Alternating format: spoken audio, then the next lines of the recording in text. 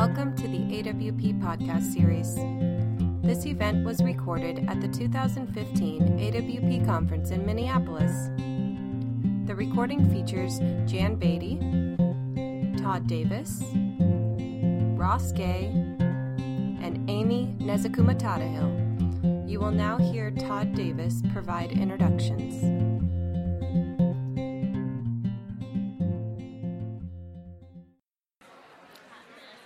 So, good afternoon. It's good to see lots of bodies here. This is the poem is a bodily thing. I've got 4 bodies up here. Actually 5, because that man's doing hard work. We've got Jan Beatty. Yes, all right. I guess I don't even have to say author of Red Sugar and Switching Yard, right? And I've got Amy Nezukumatata-Hill here. Yeah. And her beautiful poems about all the creatures in the world. And we got Ross Gay down here. And Ross's poems of joy, as well as some of the deepest grief and some of the most abrupt violence I can imagine, and coming back around to joy. And I'm Todd Davis. As I mentioned over there, I'm the son of a veterinarian and the grandson of farmers, so maybe I'm the most pragmatic of the speakers up here. And I also used to be a basketball coach, so I put my stopwatch on. I won't make you run, poetry wind sprints all afternoon. So, you're sitting in your seat, and I'm going to read you a poem by David Budbill. Do something with your body. Yak, yak, yak. All these intellectuals ever want to do is talk. They think words will get them somewhere. Why don't they take a hike or catch a fish or cook a meal or cut and split some wood or make love or dance? Why don't they do something with their bodies? Maybe then they'd begin to know what to talk about. The poet said as he sat there talking to his paper. Yak, yak, yak. So I don't know if you know David's work. He publishes with Copper Canyon. He's homesteaded up in the Northeast Kingdom of Vermont since the early 1970s. He's heavily influenced by Zen Buddhism. And I just got a note from David about 2-3 weeks ago. He's now in his mid-70s, and he's had a lot of trouble with his feet over these years. And he has a collection, While We Still Have Feet, right? And the whole idea of, while we still have feet, go dance, go dance, go dance. And he's having to leave his 100 acres that he and his wife, the artist Lois Eby, have homesteaded for all those years to move to Montpelier because his body's failing him. Many of us have grown up with the influence of dualism, right? Body, soul, flesh, spirit, and thanks to Rene Descartes, or we can go back farther than that, maybe Gnostic Christians, we could go back farther than that. We end up celebrating one and denigrating the other quite often. Thankfully, I didn't grow up in a house like that. As I mentioned, I'm the grandson of farmers. I'm the son of a veterinarian. My mom was a United Methodist lay minister. And so I grew up thinking the body was a sacred thing, but I also grew up thinking it was what I am. I am a body. I don't have a body. I am a body. Because if I have a body, right, I can go buy a new one. I can turn it in. And we're an ultra-consumeristic culture, and we often treat our bodies like that. I also believe the body and the brain are all of one piece. And so what goes into our body in terms of nutrition, exercise, maybe what happened at our conception, maybe if our mothers breastfed us, right? We all know our brains really grow well on breast milk. All that shapes who we are up here, but that's shaped with the whole body, and it allows us to write a certain kind of poem.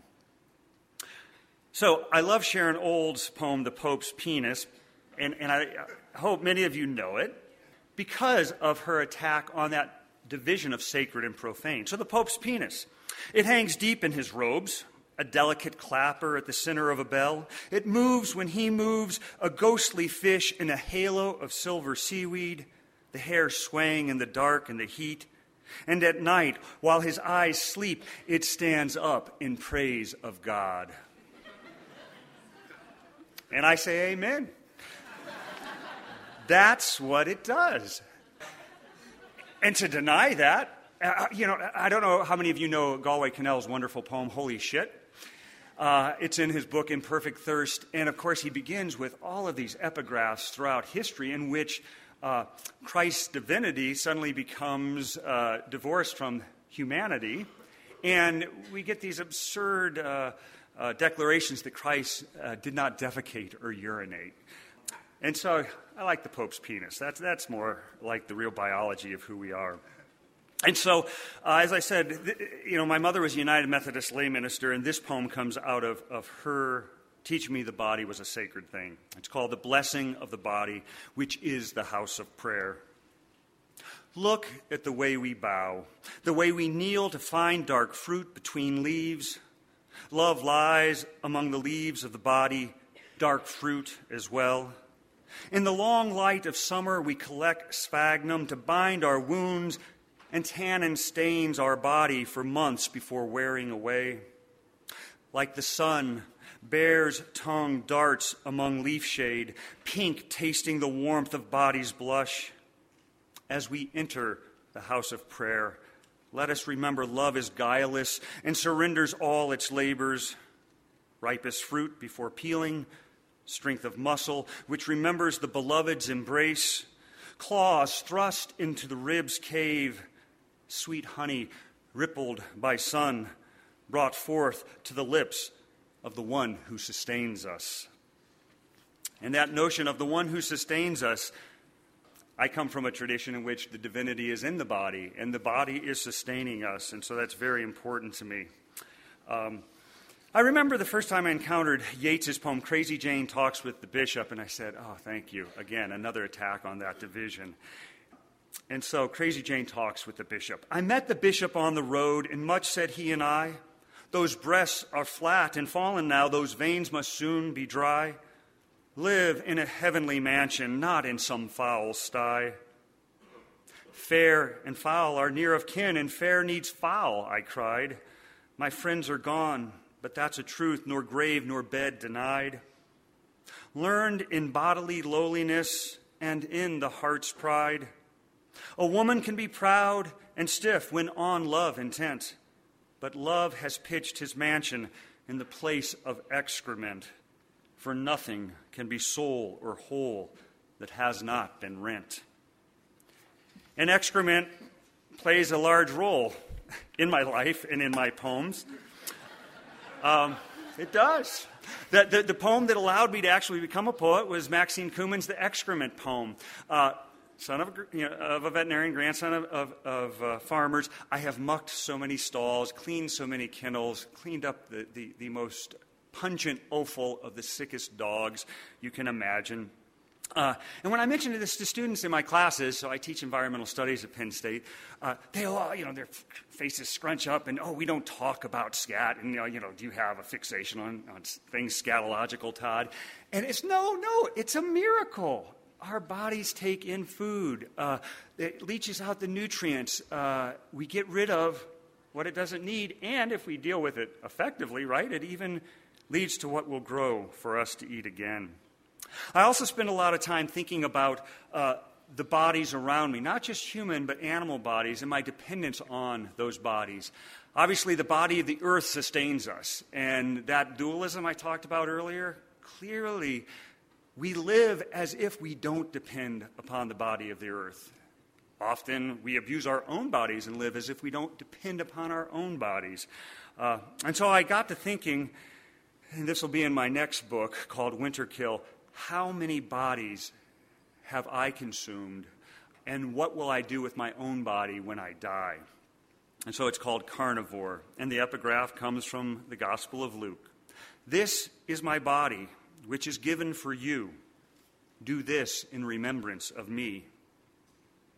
I slept, and in my sleeping became the things I loved and killed, more than 20 deer, nearly 50 cows, 85 hogs and 31 lambs, countless rabbits longing to mate in their dens, and 93 squirrels searching the treetops for leafy nests, 66 of the best-tasting ducks, teal and ringneck divers, presented at the feet by a good dog's jaws, by a canine persistence I'm still learning to obey. I slaver at the sound of geese flying over the tops of sycamore in the floodplain. I'm a slave to the memory of each one I've plucked and gutted, the many animals I've butchered and eaten. So when I rise from the pool of blood my dreams float in, the fire sparks with dripping fat, with the smell of my own burning flesh, consumed in the body's oven. And I don't know if you've ever thought about the fact that if you go on a fast, let's say you start to fast and you reach 4 or 5 days, your body literally is starting to consume itself, a carnivore in and of itself. I mentioned Maxine Kuhlman, and so I'll read you a poem that I think is of great beauty. I love to go out and spend time in horse pastures. And I had an odd upbringing, right? My father always said, you have to micturate. My guess is you didn't grow up. You probably had a dad who said, or a mom, do you have to go pee-pee or wee-wee? I was asked if I needed to micturate. I was also taught very early that urine has wonderful nitrogen, but you shouldn't pee in the same place because you'll burn a hole in the sod because of all that heavy nitrogen, just like if you over-fertilize. And so Kuhlman, at the end, talks about that nitrogen and how things grow out of that fertility. It's called The Grace of Geldings in Ripe Pastures. Glutted, half asleep, browsing in Timothy grown so tall, I see them as through a pale green stage scrim. They circle, nose to rump, a trio of trained elephants. It begins to rain, as promised. Bit by bit, they soak up drops like laundry dampened to be ironed. Runnels bedeck them. Their sides drip like the ribs of very broad umbrellas. And still they graze, and grazing one by one, let down their immense, indolent penises to drench the everlasting grass with the rich nitrogen that repeats them. And of course, we lost Maxine here fairly recently. I was very lucky to meet her at AWP in Vancouver many years ago and thank her for showing me a way forward with poems. My wife's body shows up in poems along with animal bodies, and I hope you all know the rut or estrus. If you have a dog that hasn't been spayed, right, you know the diapers they have to wear. Well, we have estrus running through this, including my wife with her menses, and sometimes people are quiet during this poem. My wife and I laugh about it all the time, so don't feel like you have to be quiet, because it really happened. Craving. In the dust of a February snow, the coyote's track follows the deer's track. He sees in the hoof-dragged line of her stride a weariness that lengthens with winter's spiteful width, a labor he longs to release with the clean tear of canine, easy flow of artery. Along the banks, the river runs faster, snowmelt and the quickening of time as sun throws down more light each day. A mink scores its trail, countering the river's chorus, and every 20 yards a pool of piss sugared with blood, with estrus's craving. We're always giving ourselves away, smallest parts of our bodies flying through space, neutrinos hauling the blood and dust and piss of our existence. How surprised the buck was when he approached my wife, her menses thick in his nostrils.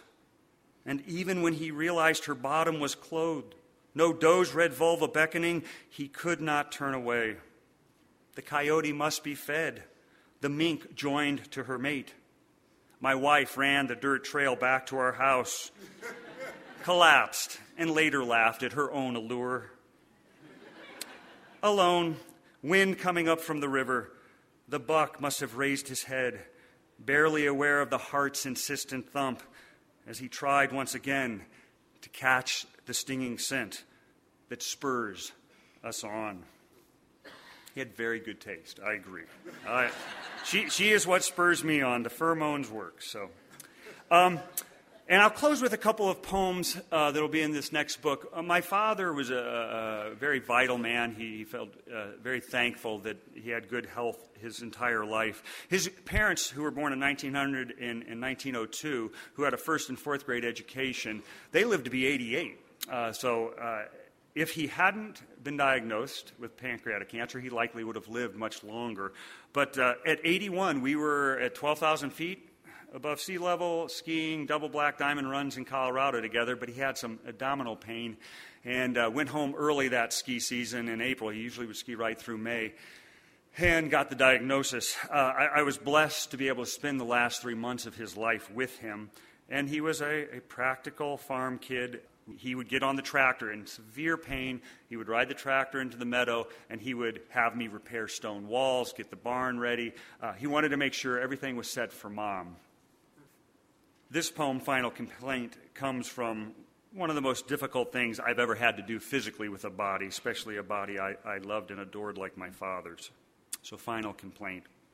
In the last weeks, when the drugs and the endless days of sitting made it nearly impossible to shit, my father asked me to give him an enema, makeshift, warm water mixed with salt in a red bucket, as he taught me when I was 13 at the animal clinic. The same solution we used for dogs as sick as he was now. The oppression of the tumor's growth crowding intestines. I offered to drive to the drugstore, but he refused, frugal as his farmer father, saying this would do, telling me to draw the water into the plastic tube, instructing me to insert its end between his withered flanks. I squeezed through the groans, the mumbled damns, the absurd picture of a turkey baster crammed up my father's ass. After 3 shots of this, he said, "Enough," and reached his hand to loosen the stool, to pry it from its nesting like a fouled egg. With ridiculous plops, the dark pebbles fell into the toilet's rusty water, tarnished coins at the bottom of a wishing well. And I'll close with another poem from my father's death. My mother, they'd been married 54 years, and my mother, they were so loving and continued to be sexual in many demonstrative ways, hugging and kissing, and my father always patting my mom on her rump and saying, this isn't at 81, your mom has a beautiful body, doesn't she? I just love her. And he literally said to me, I guess it was 3 weeks before he died, before he went into hospice, he said, "I'm so happy I will never make love to another woman." My father came from a background where he literally slept with one woman in his whole life. It was my mother. And he said, I was so worried because my mother had adult senile onset diabetes, type 2 diabetes, and had a family history of heart disease. And so he was afraid he was going to lose his wife before. And he just kept thinking, I don't want to be with another woman. So he said that to me. So the last time my mother lay down with my father, how did he touch my mother's body once he knew he was dying? Woods white with Juneberry, and the question of how to kiss the perishing world, where to place his arms and accept the gentle washing of the flesh. With her breast in hand, did he forgive with some semblance of joy the final bit of fragrance in the passing hour, the overwhelming sweetness of multiflora rose, and the press of her skin against his? The body's cartography is what we're given, flesh sloughing into lines and folds, the contours of its map-making. When at last he died, summer's heat banking against the windows, she'd been singing to him, her face near to his. And because none of us wanted it to end, we helped her climb into bed next to him, where she lifted his hand to her chest and closed her eyes. Thanks.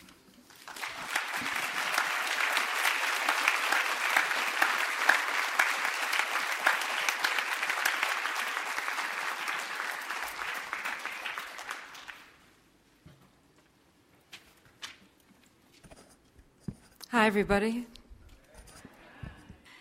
Wow.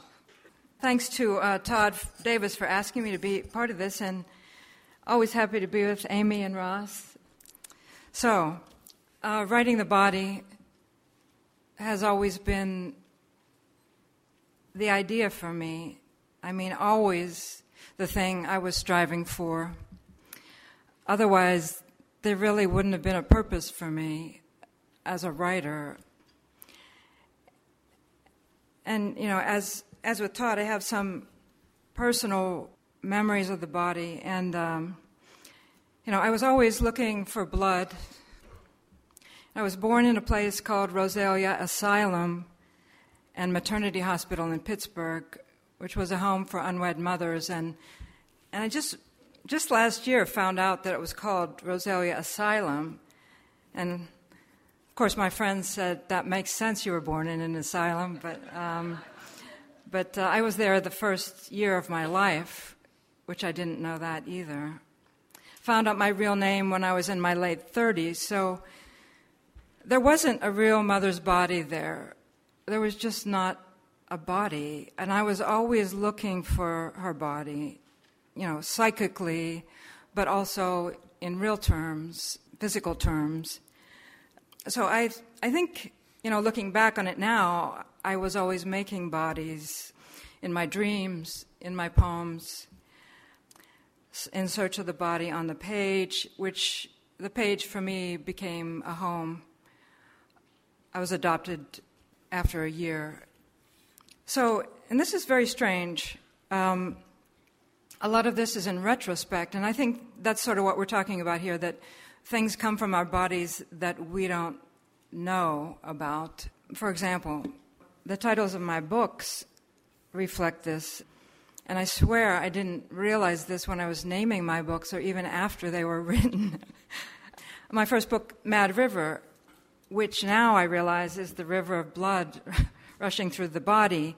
Bone Shaker, which was the disintegration of the body. Red Sugar, which is all about blood. And my newest book, The Switching Yard, I did know about that when I was writing it. I did know that that was about finding the bodies of my birth mother and birth father. But they came in psychic ways. Like, I remember I was driving across this bridge in Ohio, and I saw this sign, Mad River, and I said, oh, that's the name of my book. But that was before I had written the poem. And how do you know that stuff? And Bone Shaker, I saw was the name of this broken down, boarded up bar. And I said, that's my second book. And I don't know. Again, before I wrote the poems, very strange. And Red Sugar I stole from someone. I was interviewing this poet. Her name was Sandy Yanone, and I give her credit in the back of the book, but I was interviewing her on my radio show in Pittsburgh, and it's called Prosody. You can podcast it, but she said, I'm like, oh, tell me more. And she said, Red Sugar. I'm like, I'm stealing that title from my book when I was interviewing her. So it's a very strange thing what the body does, and Adrienne Rich has this quote that in poems we write what we don't know, we know. And I always thought that was right, So I thought I would read a poem. This is the title poem from my latest book, and then say a few things about the body here. I found out that my birth father was a Canadian hockey player, and he won 3 Stanley Cups. Played for the Pittsburgh Hornets, the New York Rangers, the Toronto Maple Leafs. And so I went looking for him. I met him once. But then after that, I was still looking for him, you know what I mean? I was trying to write poems about him, and I couldn't because I didn't know him. And so I started riding these trains all across Canada. He was born in Winnipeg. So I just kept riding across Canada, trying to feel him. I mean, that's what I was doing. He was born in Winnipeg. So this is part of that train trip. It's called The Switching Yard, couple pages. The Switching Yard. 2 giant sleeping cranes, nothing as lonely as a crane not working, relic with its head bowed in the brokenness of a highway dream. Crossbar signal, arm over the road with red light eyes, we're coming. Rolling out of Toronto with a derailment in Capriole, 14 cars off the track, but we're headed into it. I'm riding the dirt line to Winnipeg, where my birth father is deeper than the Assiniboine and wider than the Red River Valley. He's the whole province of Manitoba. Lines of indigenous pines, otherworldly now, because this is my country. I'm the indigenous one, ghost explorer returning, looking for blood. Moving again, just crossed the highway outside of Wahago, 11:30 p.m., and the sky's blue dark, with the trees going back to their night souls. Is anyone else on this train tonight looking for ghosts? From this 3x4 window, I see underpass, deserted road so close to hillsides we're inside the land. Industrial construction yard, lines and lines of tracks. The Via Rail steward. If you look here, you'll find the train number. Here's the name of each car. Mine is 111 Bliss. Riding north of Thunder Bay to Winnipeg, past the green of Saskatchewan to the prairies of Manitoba, nothing but fields of dirt grass for miles. My father's father was here, and in some piece of dirt, some line of crossing, the wind will whip up into the Manitoba field-long clouds where the Red River meets the Union Hall, where miners and machinists said, here. Here where a switch can be made out of a willow, where a switch can rise from dirt. If I can stand in the cross-cut of bodies that made my father, that grew him hard into a cross-checking fighter, I will have found blood. There is no peace like the road at night until the whistle spills its fat, long blare. Must be coming up on a town. Tree branches hit the side of the train. A band of light coats the trees in the distance in the secret life of Quonset Hut. All this industry and dreaming, people's lives on these dark patches of land. Are they up late, worrying about losing their job, their minds, their families? We are all so separate with the same lives. The train shaking me home to no father I know. Right wing for the Hornets, Maple Leafs, Rangers, his steps, my steps. I can't see him, hear him, touch him, but I can walk the ground, step hard. Was there a white frame house? A woman, your mother, washing clothes by the Red River? Are these the overalls touched by your skin? The ground you walked, then two bodies slammed together one night in Pittsburgh, and I was made, and in the making the blood ran. Who made your green piercing eyes that bore through me with aliveness?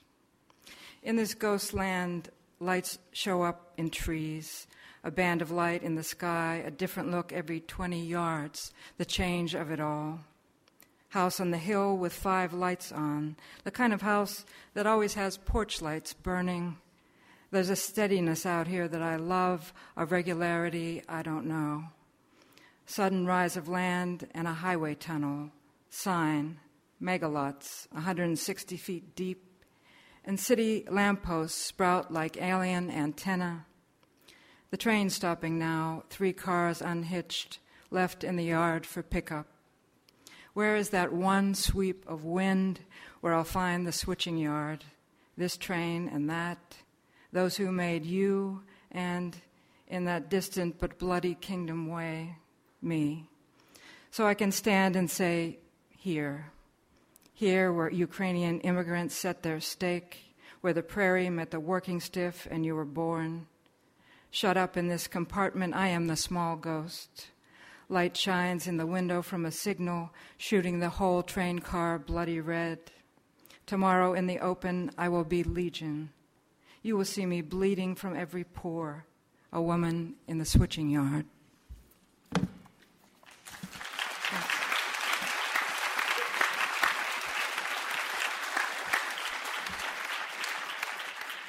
Thank you. So, this is the body becoming visible to me, the body of the poem also becoming visible, but with emotion rising as real. And, I just went to a great panel on poverty, and writing with Rachel McKibbins was on there, and it was great because it was real and talking about working class writing. So often the body is left out of poetry, as you know, and I don't know why that is, but I have some ideas. I think, it's hard to get to the body in our lives, right? I mean, not everyone, a lot of people are walking around, not connected to their bodies, and really, truly, I mean, I love bodies, I love touch, but on certain days, I don't want to be touched. On certain days, I'm afraid of touch. It's hard to be in your body, all the time. I leave it on a regular basis. But so how do you get that body on the page? Trying to create a breathing poem that has an urgency that can't be turned away from. And that's always what I'm trying to do. I want something that's going to make you change your mind about something, that you're going to read it and you're going to say, oh, fuck, I think I felt something, There is, this is my opinion, of course, there's a great bias against the body in poetry, as if it wasn't enough, as if it's not studied or intellectual enough. And I'm sorry, that's bullshit, but this became very clear when women writers began to publish and were labeled as confessional, right? And as if stories or bodies could only appear as secrets told in the black box of confession. The implication with this term has always been these confessional poems do not measure up to the real poems of the Academy, which was code for poems written by white men, right? Boy, am I tired of that. And, meanwhile, you had Anne Sexton and Sylvia Plath writing fierce and visceral poems of the body, and white men of that time labeling them as confessional. And don't let anyone call your poems confessional. That's ridiculous. But so, anyway, later in my book, there are poems about switching bodies, and I'm going to end with a very short poem because I'm always looking for change and the fluidity of the body and gender. This is called Switching. She's the designated hitter, switched at birth. She put Christ's nails in her hands, she dropped the baby. When there was no birth father, she bought shoes with steel toes and a big belt buckle. She saved the baby and became Christ our Savior. She bought the gun.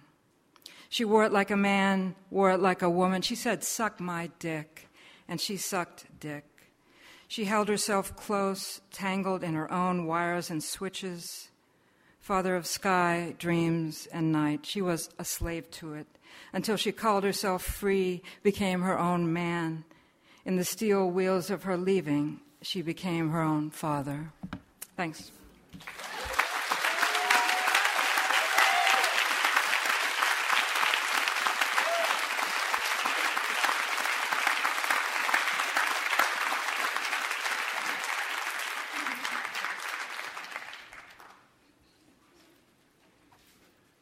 Hi, everyone. Good to see you all. I'm so glad you went there at the end. That's one of the issues, right? It's the Academy. And it's some of the questions that I have about writing about the body or thinking about the body is something that I want to guard against in myself because I teach in a college, and there are kind of structural things about universities, it seems to me, belief structures. And among those beliefs is that dead things value more than living things. I think that's the case. It's like necrophilic. And there's a great suspicion that I see over and over again of the body as a fact in time and space. So I'm just going to tell you something. Like, I was just at a reading. Pat Rosal was reading over there, and my body got all fucked up from the reading. My body did it. My head's in my body. They're all the same thing, like Todd said. But my body started to change from the reading. And it was half of my body. So I was having this sort of hemispheric situation. And it was like a tingling and a numbness. And it was something deep. And my breathing changed, in fact, from listening to a poem, right? And that, to me, is actually sort of what I hope for. And that is also something that my own experience of being a reader of poems and being in conversation with other folks who maybe are not in the same sort of communities as me, that folks are suspicious of that. Folks are suspicious of my own desire to actually move bodies with poems, or the fact of bodies being moved by poems, you know. So the kinds of things that I worry about is when I hear folks say things like, I knew too much about the poet to actually know if the poems were any good. I don't know exactly why that makes me nervous, but there's something about the fact that academics may train to not care about people, but to care about two-dimensional surfaces, you know. I fucking love books. I love books. I don't love books like I love people. I'm not gonna. And I really love books. I really love them, you know. I'm not gonna love books like I love people. And I'm not gonna love libraries like I'm gonna love gatherings. So that's one of the things that I'm sort of, when I'm thinking about the poem as a bodily fact, I'm also thinking about the fact that the poem itself is a sort of vessel of breath, you know, that the line break indicates something about our body. You know, the poem on the page, it indicates something about not only our body, but the fact that what I think is this beautiful primary fact of our lives, which is that we are dying. Anything that has breath in it means it indicates our death. It suggests our death. And that is incredibly dramatic and moving.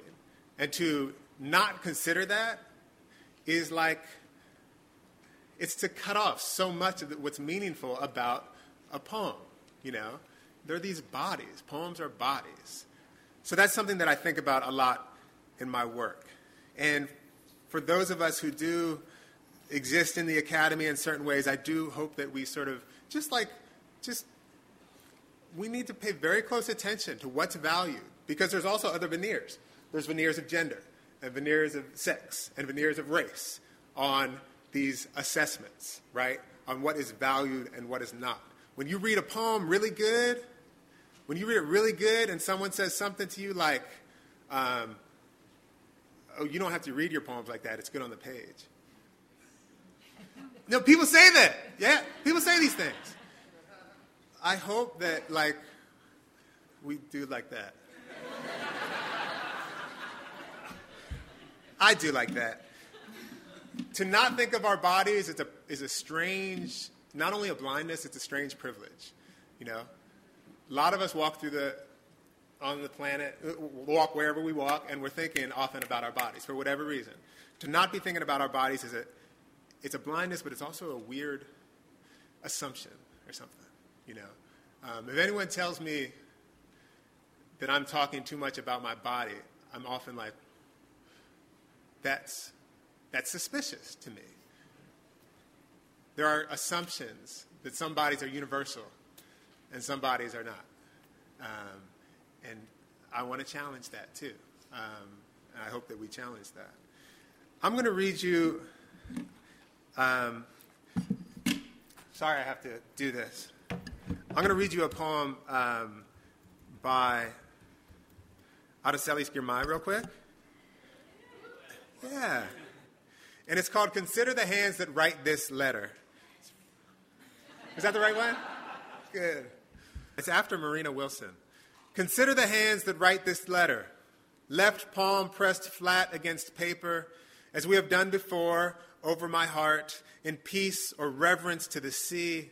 Some beautiful thing I saw once, felt once, snow falling like rice flung from the giant's wedding, or strangest of strange birds.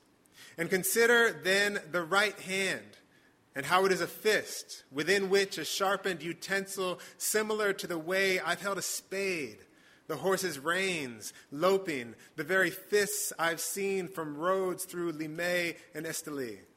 For years I have come to sit this way, one hand open, one hand closed, like a farmer who puts down seeds and gathers up. Food will come from that farming. Or, yes, it is like the way I've danced with my left hand opened around a shoulder, my right hand closed inside of another hand, and how I pray. I pray for this to be my way, sweet work alluded to in the body's position to its paper. Left hand, right hand, like an open eye, an eye closed. One hand flat against the trap door, the other hand knocking.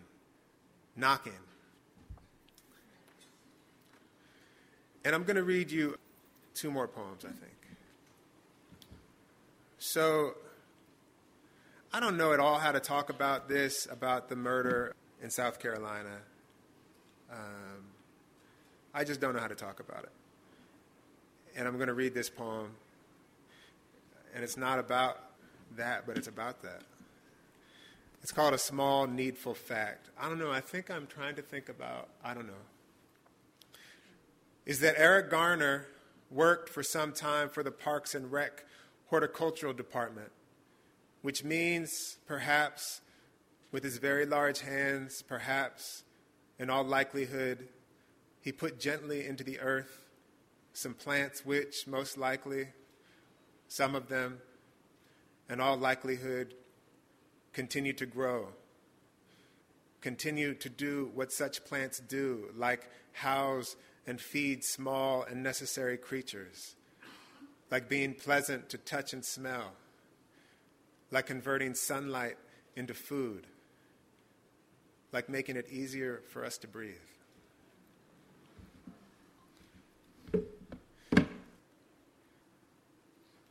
I wasn't planning on reading that poem.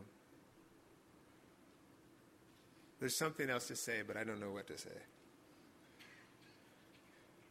I'm going to read this poem, Burial. And it's for my father, and something that is,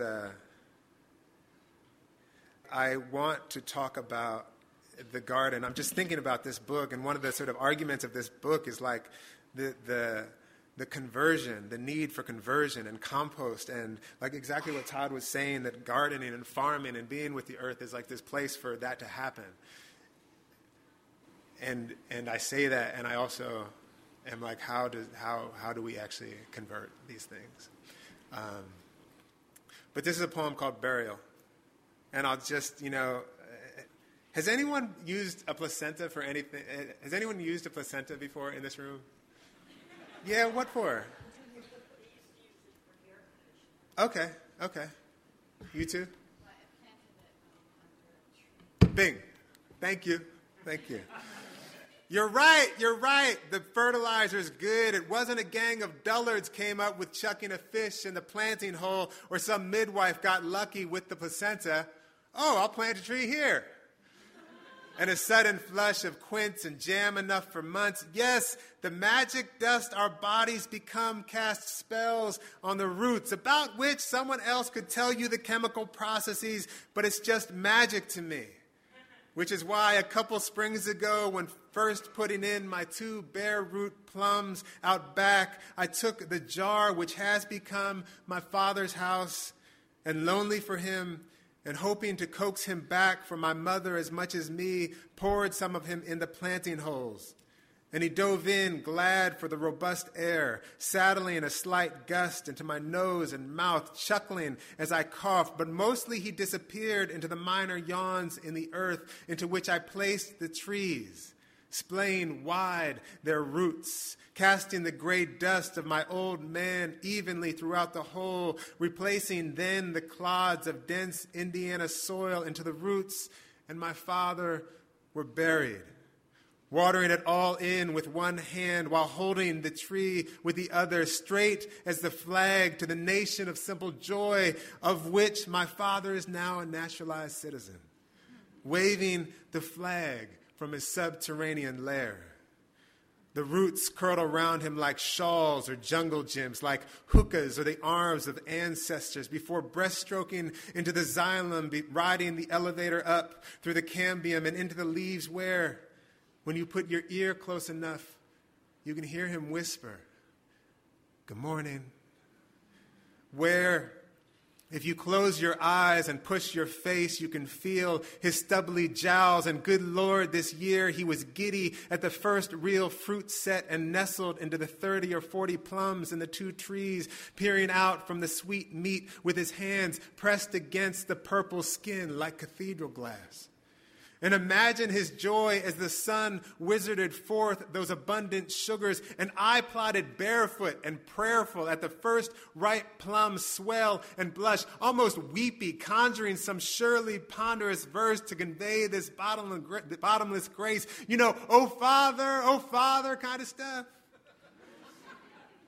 Hundreds of hot air balloons filling the sky in my chest, replacing his intubated body, listing like a boat keel side up, replacing the steady stream of water from the one eye which his brother wiped before removing the tube, keeping his hand on the forehead until the last wind in his body wandered off, while my brother wailed like an animal, and my mother said, weeping, it's okay, you can go, honey." At all of which my father guffawed by kicking from the first bite buckets of juice down my chin, staining one of my 2 button-down shirts, the salmon-colored silk one, hollering, "There's more of that!" Almost dancing now in the plum, in the tree, the way he did as a person, bent over and biting his lip and chucking the one hip out, then the other with his elbows cocked and fists loosely made and eyes closed and mouth made trumpet, when he knew he could make you happy just by being a little silly and sweet. Thank you.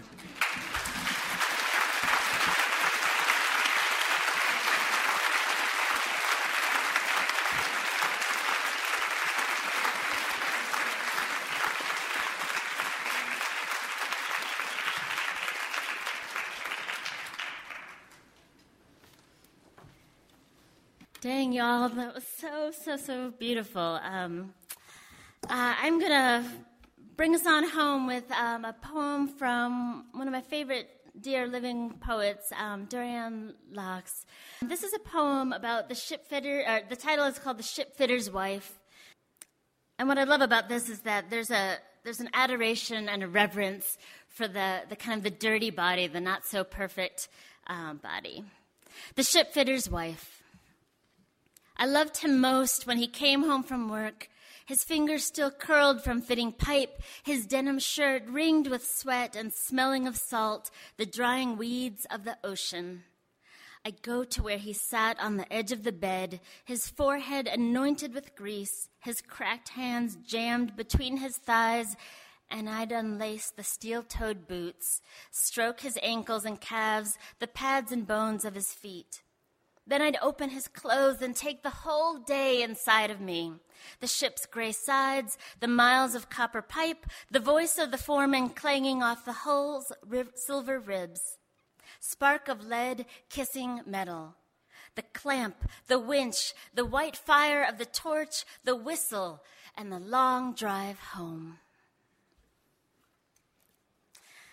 What I love about this poem is that, well, many things, but how the poem's triumph is that it's a poem that engages us deeply, and for me, seemingly permanently, by creating this kind of physical, mortal impact. I'm thinking of when Robert Frost said, the right reader of and he put this all in male point of view, so I'm changing it to female. Robert Frost says, the right reader of a poem can tell the moment it strikes her that she has taken a mortal wound, that she will never, ever get over it. That is to say, permanence in poetry, as in love, is perceived instantly. I love the transformation that occurs in the male body, that the male body turns it into a ship itself, the clamp, the winch, etc. And I love that the desire and consummation of the male body turns into a mode of transportation for the speaker, as well as for the whole poem to kind of lift off from. I'm thinking of this, too, as something to take away from this session as well. I was trying to think of poetry prompts for you all as well. And so I was thinking of something like if you wanted to write, this is something that I do as well, to write a persona poem from the point of view of an unusual occupation. That is to say, to write the body. How do you describe the body via occupation? How do you write desire through occupation? So again, I'm thinking of maybe some not so kind of common occupations, like a taxidermist. How do you write the body? How do you write desire of a body that spends its day recreating lifelike shapes out of a squirrel or a, I don't know, you've seen these, right? The bad kind of taxidermy. But the good taxidermy is really kind of strong-looking animals, foreboding animals. How do you write desire through that? How do you take on the occupation of someone who spends his or her day sculpting these magnificent structures out of chocolate? What kinds of words and diction would you use to describe that kind of body? And see what happens, see what kind of magic happens from there. I wanted to kind of read a second poem. The next two are going to be from collections that I have. I'm a child of the 80s, so my high school, or not high school, just my crushes kind of are going to date me here, but they were not, my friends were all kind of liking, Ricky Schroeder, Kirk Cameron, who's, I think, completely nuts, so now I think, right? Sorry if you're a Kirk Cameron fan here.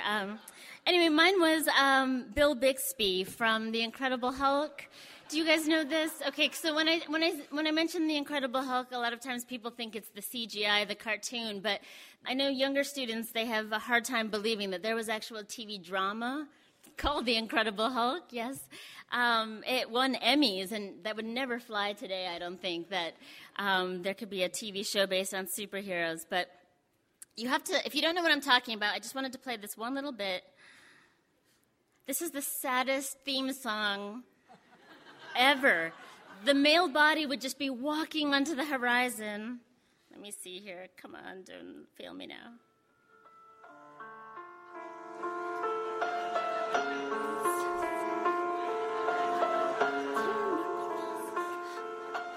It just makes me swoon. Just have to take a minute. Okay.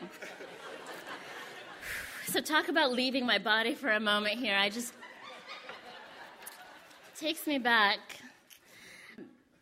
So that's The Incredible Hulk I want you to think of, the Bill Bixby version. And this poem that I'm going to read is called What I Learned from The Incredible Hulk. When it comes to clothes, make an allowance for the unexpected. Be sure the spare in the trunk of your station wagon with wood paneling is not in need of repair. A simple jean jacket says, hey, if you're not trying to smuggle rare ink and coins through this peaceful little town and kidnap the local orphan, I can be one heck of a mellow kind of guy. I learned that no matter how angry a man gets, a smile and a soft stroke on his bicep can work wonders. I learned that male chests also have nipples, warm and established, and I learned that green does not always mean envy.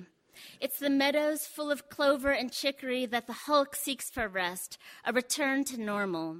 And sometimes a woman gets to go with him. Her tiny hands will correct his rumpled hair, the cuts in his hand. I learned that green is the space between water and sun. It's the cover for a quiet man, each of his ribs shuttling drops of liquid light.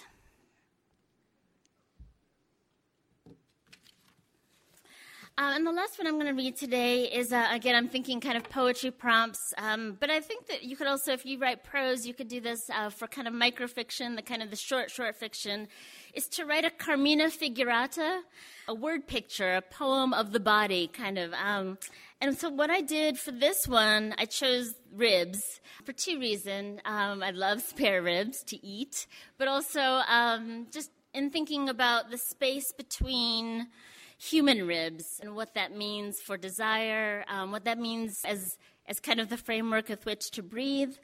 So a Carmina Figurata piece of writing is a poem that's in the shape of what you're writing about. So I'm thinking like a Carmina Figurata poem of a body part, an organ. I haven't seen any Carmina Figuratas of, kidneys, stomach shapes, things like that. I chose ribs, so here's the 2 lines of spare ribs here. And, so in writing a Carmina Figurata poem, you let the shape of the body part, in this case, or an organ, let the shape dictate the form as well as content, word choice, things like that. When you have to have that quick, short break for me, anyway, for the short lines, or what it means to have that long line if you're writing a poem of the long intestine or whatever, or short intestine, whatever. And this is called, the final one I'll read today, and then I think we'll open it up to question and answers if we have time. This is called Why I Crave Ribs Tonight. Baby, don't even come near me with that napkin. Just let me at each bone, slick and sweet with smoky sugar sauce. See all the steam that I nudge off the meat. See all the steam that I nudge off all the meat with my tongue. It's the only kind of cloud we see this lemonade day in June. All this driving, and I need to feel food in my hands. No knife or fork tonight. I want to burn my lips just enough, but not too much it hurts to kiss.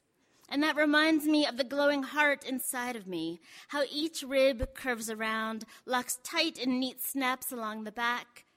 Make your hand like that around my small wrist and lead me into the bathroom. Stand with me in the shower and feel the tender spot just underneath my ribs. Lift my hands above my head and trace the space bone down my sides with a blue bar of soap. Let this be the only way I will ever come clean. Thank you.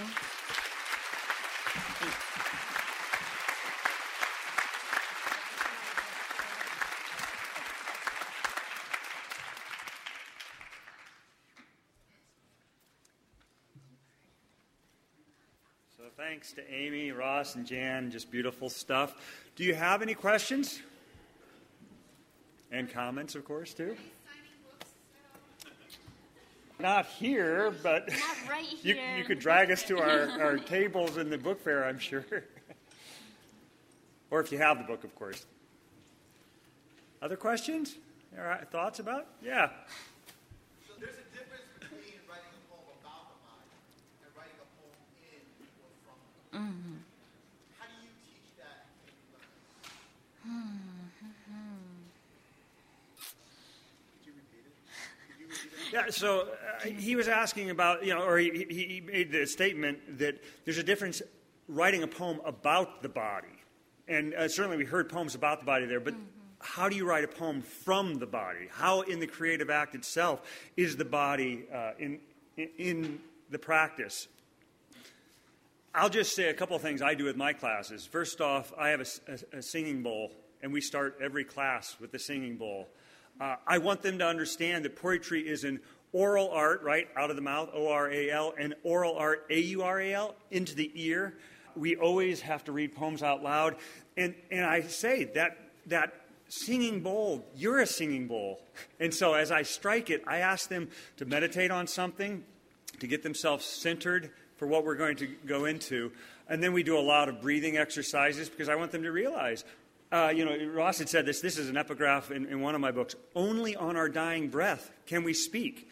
And I say to them, what's cool, though, is, right, you speak on your dying breath, and then you have to silence yourself and listen to the world, right, before you can speak again. And so we do a lot of breathing exercises with that as well, and a lot of stuff just with our mouths.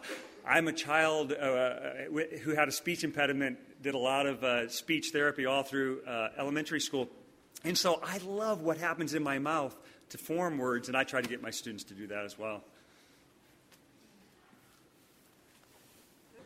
I didn't realize how dirty these poets were until But, yeah, I mean, don't you think, I think there's something that has to happen between you and you, when this happens. I ask my students to use the mic and to go to readings, but mostly I think it's all about reading other people's work and feeling it and standing up and reading it and feeling the line breaks. But, when you're talking about being inside your body, your own body, and getting it on the page. I think that's something that only comes over time, and that person has to want it, has to want to get there. And so, I don't know. I mean, I feel like I offer a lot of tools, and after a while, you're on your own. I mean, that's how I feel, Others? Yeah.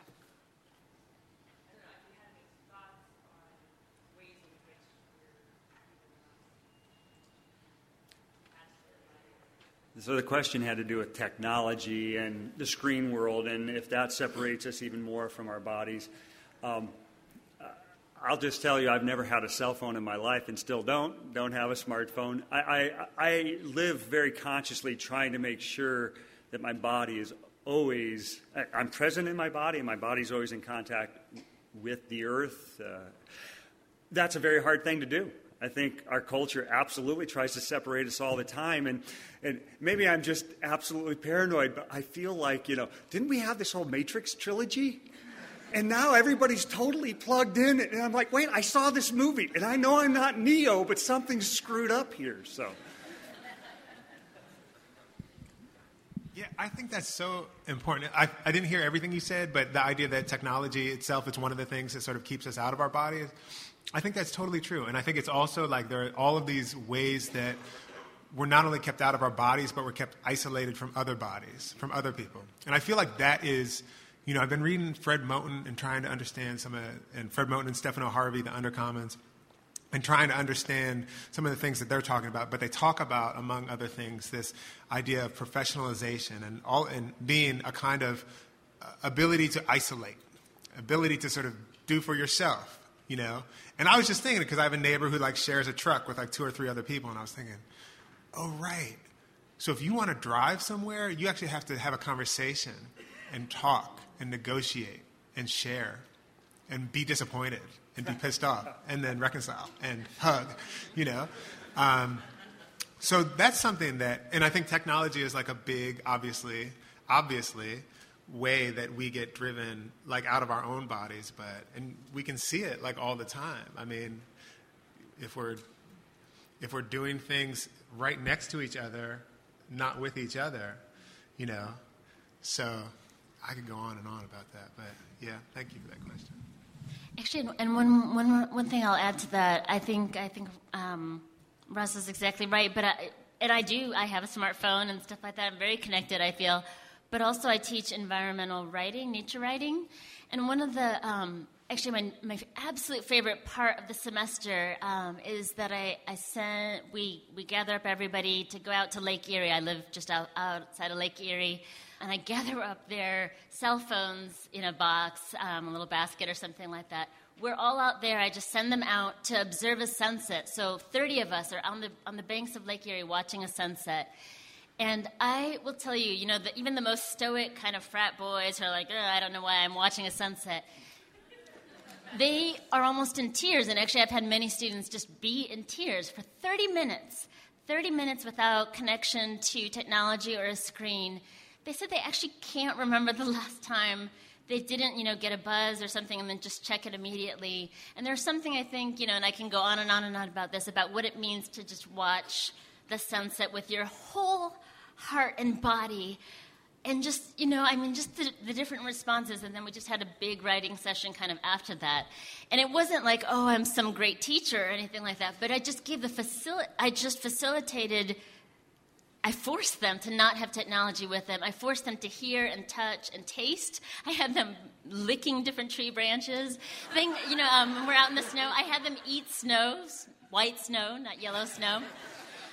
They honestly can't remember the last time they did that since they were maybe in elementary school. Elementary school is when they were outside eating snow on purpose, tasting the world with everything, their fingertips, their whole body, and stuff like that. So I think there are ways. I don't know if I can necessarily teach it, but I think there's ways that we can all be conscious of making sure that we are out in this world with our bodies so that we can come back to the page and to the desk and to our screen and to write about it, that kind of thing. So it's a small, simple experience, but 30 minutes sunset in the winter pretty much can't beat that. So. Yes. It was, wasn't it? Yeah, no, I just had a question. I feel like a lot of the poetry that I've been coming into that is about the body is spoken word or it's slam poetry. And I'm just wondering, because I think about it a lot and I don't know the answer, but I'm wondering why that venue for poetry tends, I mean, in my experience at least, I don't know if this is a reality, but, you know, bodies are dealt with more in that venue of poetry. And for me, it's more engaging in that venue sometimes than on the page. So I was wondering what you could say about that.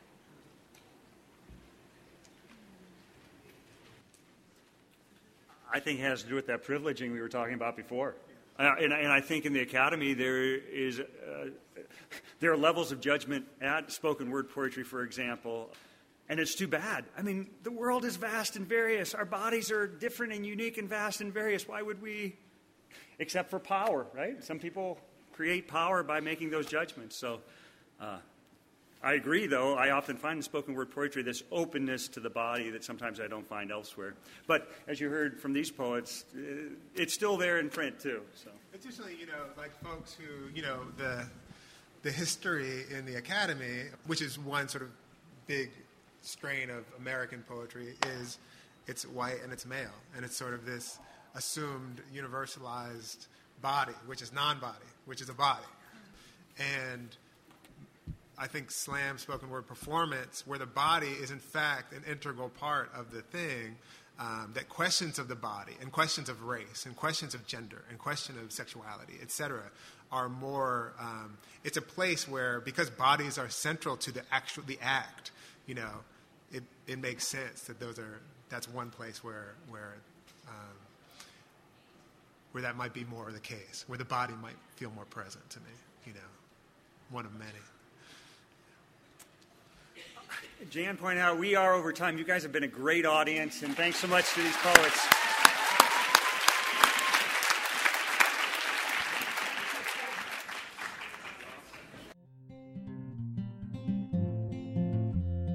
Thank you for tuning in to the AWP podcast series.